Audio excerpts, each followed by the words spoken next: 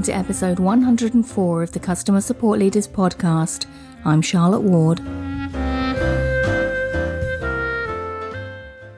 This week we have another fireside episode, and this time I talk to Simone Secchi.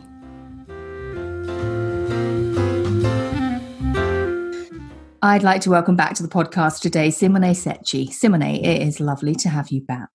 And this week you are joining me for a fireside. And while our listeners can't see this video call that we're recording this conversation on, you are, in fact, sitting by a very wonderful and welcoming, but albeit virtual background of a fireside. So thank you for bringing a fireside to this conversation. And also you're bringing the topic as well. What would you like to talk about today? So I thought that I will bring up a topic that has been at the center of my projects and the roadmap of the support team for Doodle in the last, I would say, 6 months, which is support data. And so I wanted to give an overview of like all the different aspects of support data and how they can come in handy, like to have difficult conversations, and how can they be shared, and how can they help you plan out different aspects of the support team, and different aspects, different operational aspects of a support team. That's awesome. I know we've talked a number of times, and you've been on quite a journey with data, haven't you? And it can mean quite a lot of things. As a topic, it's a broad one. I mean, we could be talking everything from setting up your dashboards and figuring out what you can measure to ultimately completely at the other end of that scale, what you do with that data and who you talk to about that data. So I'm looking forward to this one. I know these are all aspects of that journey are things that support leaders find challenging in multitudes of ways. So I'm looking forward to seeing where you take us with this one. Yeah, so I think, not to scare anyone off, but one of the main things I think that you have to set yourself up for when you approach data in support and from any one of you is learning that you're going to have along this path. Like I started approaching data in leadership role back in 2014 when I was commissioned my first KPIs report. And first with highlights, and then I started to bring like the very simple KPIs, so like ticket solved and first response time and things that were easy to find. And I think back then I was using Zendesk Insights with good data. That was like my first approach. It took me a very long time, I gotta say, to familiarize with the specific language that the product used, which was, for whoever remembers that, if you used that in the past, it was like a sort of like a customized version of SQL, which wasn't immediate if you weren't familiar with the programming languages or you weren't a technical person per se. And then slowly it took me to approach data not just within an help center or support data, but just starting to look at data from the point of view also of looking at company data outside of support and see how related to support data. For example, to understand the return of investment of support, understanding the impact of support on the annual revenue or monthly revenue. So there is a number of things to understand the connection between what you're doing and what impact it has. And they can be accidental discoveries, or it can be a very very like voluntary path where like you get somewhere to get to.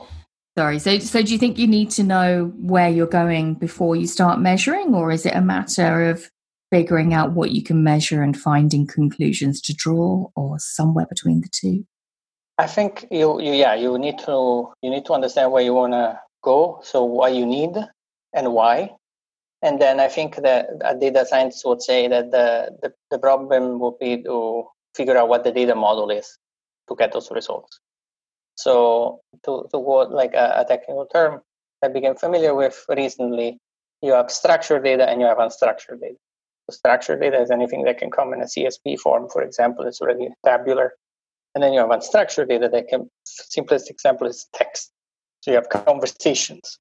And you have to understand, what do I do with like unstructured conversation, right? Because this is a problem. I think that if you're not familiar, you're not a data scientist, you just became a team lead and you have all these conversations and you know there's a customer sentiment or something that is happening, there's a bug or something, and you want to track it. So one very common, mistake you make in the beginning is just reporting the sentiment. I've seen that there is an issue and I've seen more or less this many tickets. If you go with that type of attitude towards your leadership, it doesn't mean anything to them. It's an opinion. If you back that with like concrete data, especially, and I found this, in this case, like appearances matter, like well presented and visual and easy to digest visualization of data, that makes all the difference in the world. They buy into it, and you have you have the attention of the room at that point. Mm-hmm.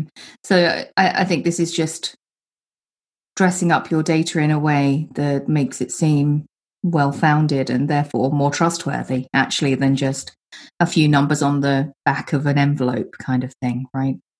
Absolutely, but also the fact that it's like you have to always think, how can I present this data so that it can be understood if somebody doesn't have the context that I have, right? Yeah. So nomenclature that you use in support, like tags that you use, categories that you use, how can you explain them visually without having to give like a lot of context, putting a lot of notes, making it like really, how can you do that? Yeah. It's more than just the colors of the graphs you use. It's actually like sometimes the difference between the type of charts and that kind of thing can make quite a difference in providing that context that you're talking about, because we might understand quite naturally, a line kind of trend or something over time because we have the whole context that's built into, we have the whole backstory of, say, what a handle time means and how the different types of work that our team do affect that handle time and all the other interconnecting pieces that kind of bubble up around that handle time in terms of other data points or other activities. But if that's all you present, if you just give that line chart to someone in the organization, it could be pretty meaningless, right? Yeah, it could be not enough. There's always, you have to consider what are the follow-up questions. And, obviously for everyone, you start with some incomplete data and you hear some follow-up questions. And then you learn, like, okay, when I presented the data that way, that was missing and I didn't really reach the goal that I wanted to reach. And like, I didn't really communicate what was clear in my mind. And then you go by trial and error and you perfect that. Going forward. So to quote some, concrete examples, I would say, of what the uses that you can have in data. We can break it down in support in a few aspects. Like we can say that what we really care about is performance data. Then we have self-service data about like all our self-service initiatives and Help Center. If you're using AI, for example, like understanding the impact of that on reducing costs, on the team, the stress that you put on the team, then you also have like quantitative data in terms of like forecasting, for example. So in that sense, you start with everything, I would say, pretty much from tagging, from categorization. Categorization is like the first thing that you have to try to nail, which is, understanding, okay, what categories, so what principles guide the categorization that you want to make. So I would say three main things. Understanding the impact on reducing the cost for the organization, understanding the impact of a change in the organization, product change, for example, like you have feature request or you have feedback, negative, positive, marketing campaign, once again, feedback, negative, positive. And, so this part, I would say, is very important, but as well, understanding your performance. So these three things, one is internal, two are external, if you will.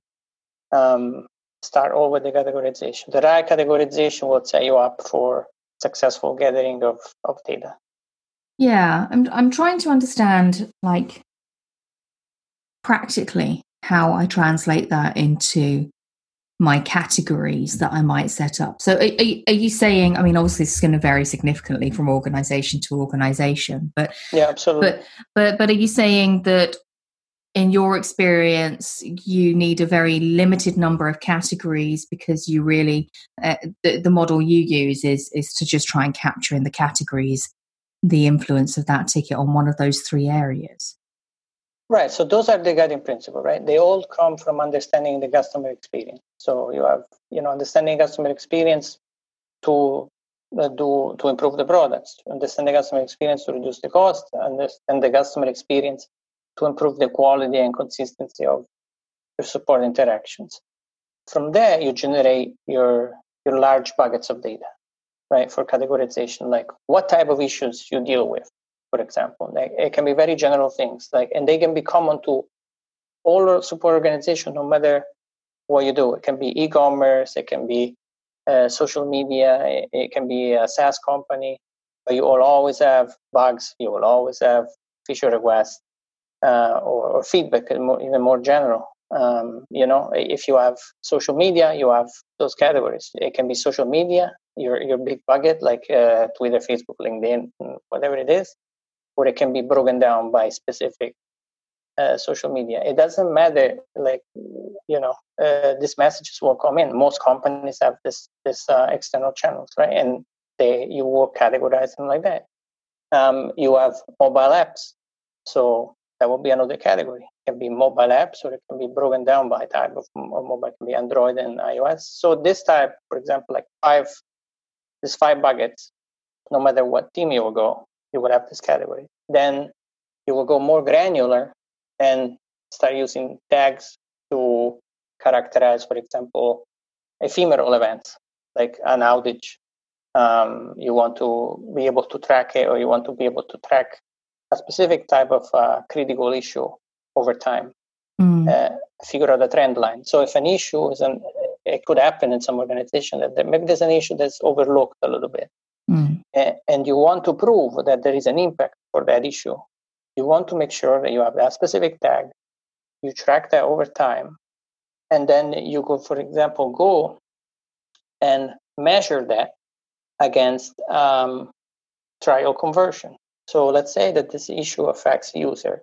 You could see how many users on a trial, if you are a SaaS company, for example, are affected by this issue, and how many then churn.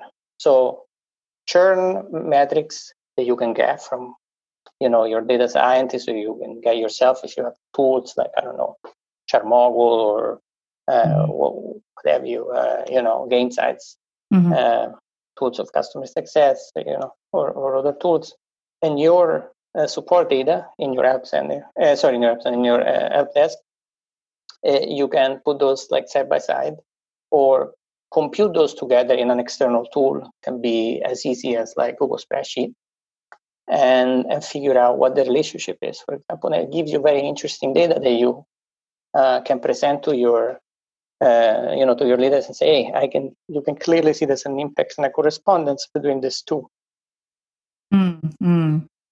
Yeah, I like that actually, that if you're using those guiding principles for your categories, and then really using tags to identify particular issues or activities, or like in terms of, say, like the reducing cost guiding principle, for instance, maybe impacts on cost or impacts on efficiency in the team. That it's very easy to draw those lines, isn't it? Because I think one thing that is pretty common in my experience is when people set up their new Zendesk or any help desk, they think, right, what are the things we do?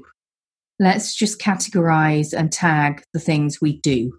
So we'll tag the types of work, and we might tag some bit, or we'll categorize the types of work. So they might categorize by feature, or they might categorize by, particular activity that their team does, like, support a customer through a particular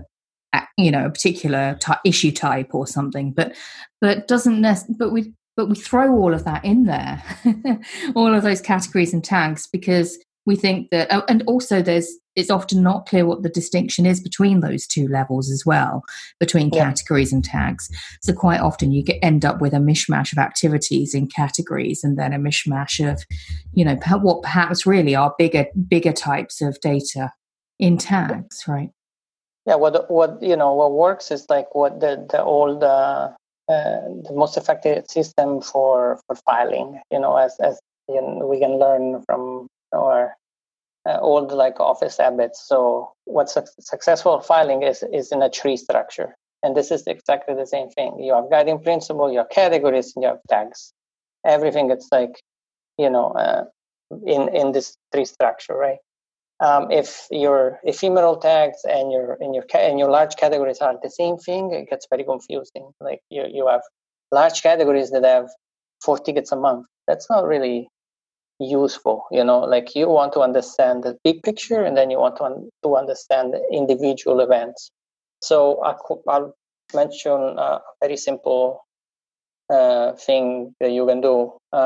Very interesting piece of data is understanding your CSAT by large issues. So what in what issue what is the customer sentiment for each category that you have? So you have large categories. Let's say you have different features on different product. Which one is creating the most negative sentiment?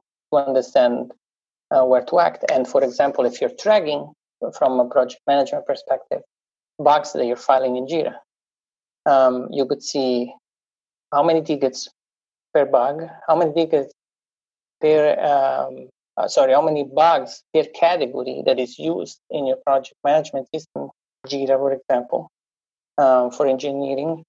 So those categories are most likely different from the ones you use in support, right? So understanding that data, and then that gives you, a new picture that like is external from the data that you have, but you can compare the two, and then you see a correspondence within. We filed this many bugs. People are very upset because this is broken, and you right there you have the correspondence like of the impact. Doesn't you're not, if you want to push your engineering team to fix or your product team to push the engineering team to fix something, you can back it up with this customer sentiment. You have to be able to quantify it. Yeah. Yeah, absolutely. So you mentioned at the start of this data journey, let's assume we're in Nirvana and we have our categories and our tags sorted. We've got those nailed. Never need to touch them again. We're building data from that. We're figuring out what data points we can extract from that. And I guess the next question I want to ask you is, you've touched on some of them there about the relationship between issues in certain buckets and how they relate to bugs, for instance. I would like to ask you to expand on like some other interesting data points that you might have particular experience with or a love for. But then let's go on the rest of that journey that we talked about at the start of this conversation, which is like then how you have conversations about that data. Yeah. So something that is particularly interesting for me is because we particularly put a lot of attention on our knowledge base. We have a knowledge base manager that, as a dedicated role, writes the FAQs, writes our internal knowledge base for the team and for the external teams in the company. One thing that was interesting to me in understanding what they call the deflection statistics. So you have in most help desk that I use, you have some basic like help center data, visualization. Sometimes you have votes on articles, but it's really hard to have a clear picture of customer sentiment from those, survey system that you put in place, because it's hard to understand like the path of those users. Like for example, if you have complex like business models like freemium, for example, you have a mix of like free users and paying users, different tiers, and it gets all mixed up. It's hard to sort that way. So one thing that I did was bringing all this data together on a dashboard, on a spreadsheet, and having, okay, these are my tickets, the number of tickets that I have where users ask product information. Then what I did is, with the help of a little bit of JavaScript, I was able to calculate the path to the contact form. So how many times as single events users will go to the contact form, find us an automatic suggestion for an article, click on that, and not submit a ticket. And I classify those as deflection events. So number of deflection events. Then when it came to artificial intelligence, we have very basic answer bot, nothing fancy. I use more elaborated like AI systems in the past. It can work for some people, didn't work in my case, but it doesn't matter. You have your deflection through your AI quantified there. And then you have, for example, data like how many article suggestions your agents give in tickets. That's a very interesting piece of data. And then you can calculate what's the percentage of those suggestions on the overall volume. And that gives you the percentage of ability to expand deflection on product information tickets specific. And you have a very complete picture at that point of self-service, one that is much larger than what we started with visualization and article votes and how many times an article was visualized and things like that. Yeah. That's I actually, that's really fascinating, because I hadn't really thought before about the number of times agents refer in just the text of a response to a document as being potentially a deflected ticket. If only there was another way to surface that document earlier in that customer journey, right? But that's what you're talking about. It's like how you start to extract some of those insights and make use of them like that, right? So let's talk about the final part of this journey then, which is, with all of this data, what conversations do you have? Right. So then it comes to the fact, it comes to the part where you have your data together, you have your performance data sorted, your internal data is okay, but you want to bring out messages. You want the data to be accessible. So then there are some technical issues there. You talk with your data team. It's like, how do we export it? In what format do we export it? What it communicates with? You have an internal data layer. So understanding, you want to preserve all this work that you did, all this customization, this filtering. And then at the same time, you want this data to be accessible. So there's a number of things, like you want, for example, ticket IDs and user IDs to be accessible to your customer success team, so they can match it with their own tools. So exporting their raw data, that is a part, and understanding how to do it with your data science team.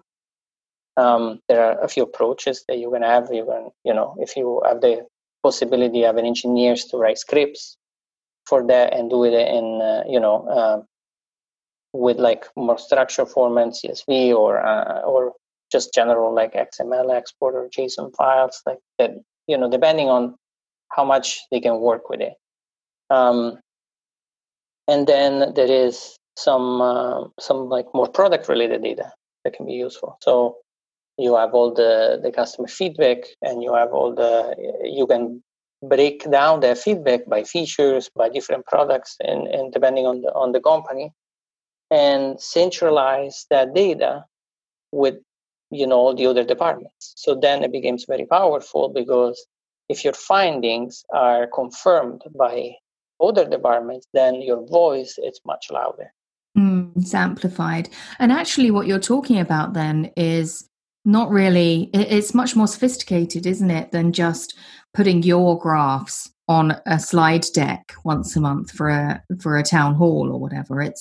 It's about keeping that data accessible but live effectively, or semi-live, right? Yeah, exactly. So understand you have your source, and you know there are certain features requested a lot. Very common, all support team.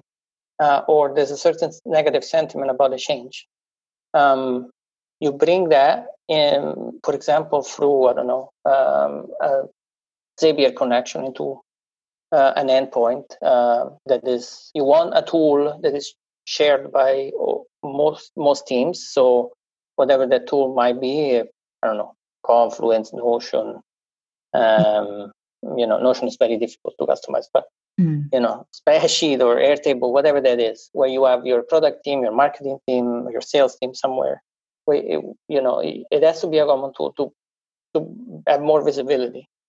And then you sort of like narrow it down by, let's say, what you think are the priorities, the 10 most important things, the 20 most important things, because a lot of data is very difficult to digest. Let's say you have a large volume of tickets. If you bring, 3,000 conversations, or you try to break them down, it's that unstructured data we talked about in the beginning. Very difficult to figure out what's going on there. That's what, once again, categorization, very important there.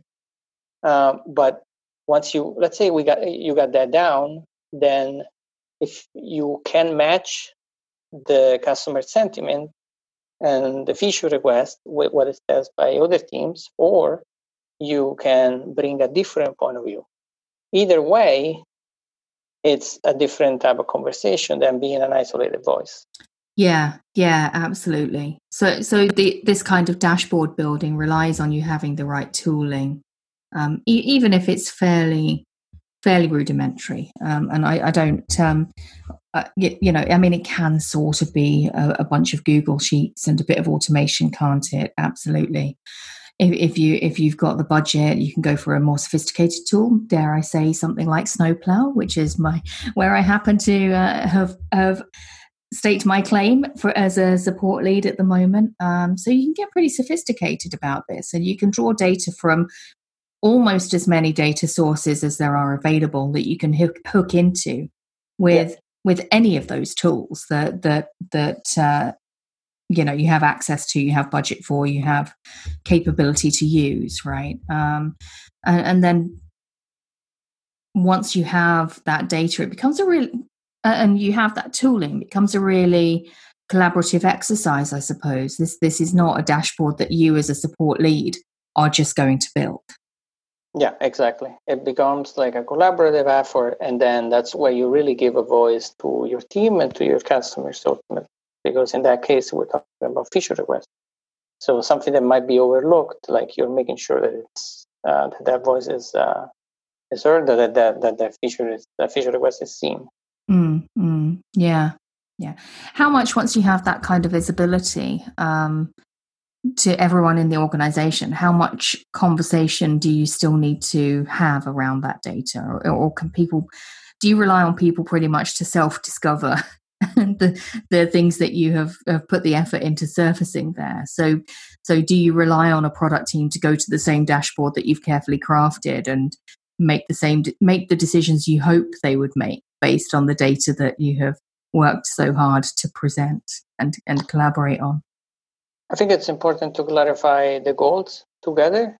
So before you set up any sort of mechanism we talked about before, with like a source and endpoint and an automation in the middle, ask what their goal is, what their strategy is, what the categories are, for example, and see how you can match yours. Very important, because your support categories, the more they match in the language that other teams speak, the better your message can be understood. So I think this preliminary meetings before investing a lot of time and technical effort into building this dashboards of data being just tabular data or being something more visually and compelling, are necessary. And then, looking from the collaboration of your team, of course, because, you're going to rely on them on understanding their business priorities in order to tag correctly. And so the tagging for the team is not just an afterthought where it's like, I'm trying to get to do my job as fast and efficiently as they can, and tag is sort of like a hurdle that is in the middle of this. Yeah, absolutely. You might as well simplify it for yourself as much as you can at the start by aligning as much as you can. Otherwise, you're going to have battles of alignment further down that actually involve battling the data rather than just the concepts. Yeah. So the alignment is fundamental for you. Do not never expect anyone, never assume anything, or expect anyone to know what you know or what is apparent to you. Yeah, absolutely.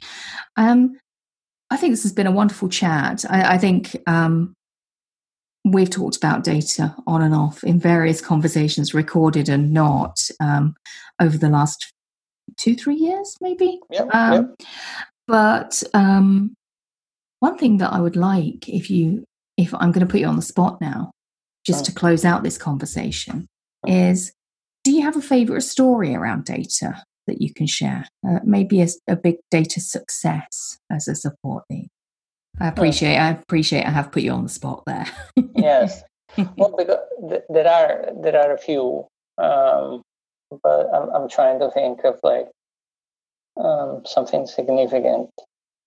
Yeah, well, I will put something simple and let's say underlines collaboration and empathy among teams. So one of my teammates in the tier 2 team that that I help with structure the data among other things, and make their strategy, came to me with a request from a product manager to help this person with an OKR that they have in order to understand a certain percentage, in order to guarantee a certain percentage of bugs submitted by our team to be solved. So how do we help this person measure that, right? And so at this, we're talking about two different tools.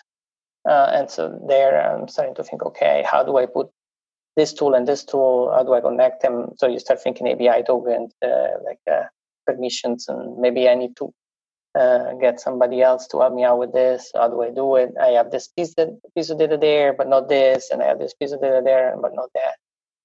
So thinking a lot, how do I put them in touch? And then the most effective thing in the end, is the simplest thing was using charts on a Google spreadsheet. Mm-hmm. This is something I mentioned actually at the beginning of this conversation. Mm-hmm. I had the names of the projects that this person was working at. I had the bugs, and for each bug, I had tickets that were, they were associated with each bug. So we could see the number of bugs submitted by project. We see, because of the way that we set up the data with the team, when a bug is resolved, we mark it as solved as part of the data, the tabular data that we have on the spreadsheet, right? So we get all these columns, we feed this into a chart, and we split this by month. When we have to see the quarter, well, the end of let's say the actual OKR to see what is if the key results was successful, we just grab 3 months of data, we align them on a column, we feed it into a chart, and we have that data. It was as simple as that. And we can see what the percentage of solved bug by project management category was. Yeah, I like that. I think that it doesn't always have to be automations and data teams necessarily, does it? Because frankly, you're lucky if you've got those tools available, and if you have, you should really utilize them. But sometimes all you've got is a Google sheet and two tools that don't talk to each other. And if you're willing to put the time in and the effort, you can do some quite amazing things just in a single chart, even, right? You have the golden circle of like good process and good data. You put them together, you have a simple solution. Absolutely. I think that's a wonderful parting sentiment. I don't think you can top that as a closing remark, Simone. So I'm just going to take this opportunity to say thank you for joining me today. It's been wonderful to hear your data insights. And thanks again. I look forward to you popping up on the podcast again in the future, which I'm very sure you will. But for now, thank you. Thank you, Charlotte. Always a pleasure. That's it for today. Go to customersupportleaders.com/104 for the show notes, and I'll see you next time.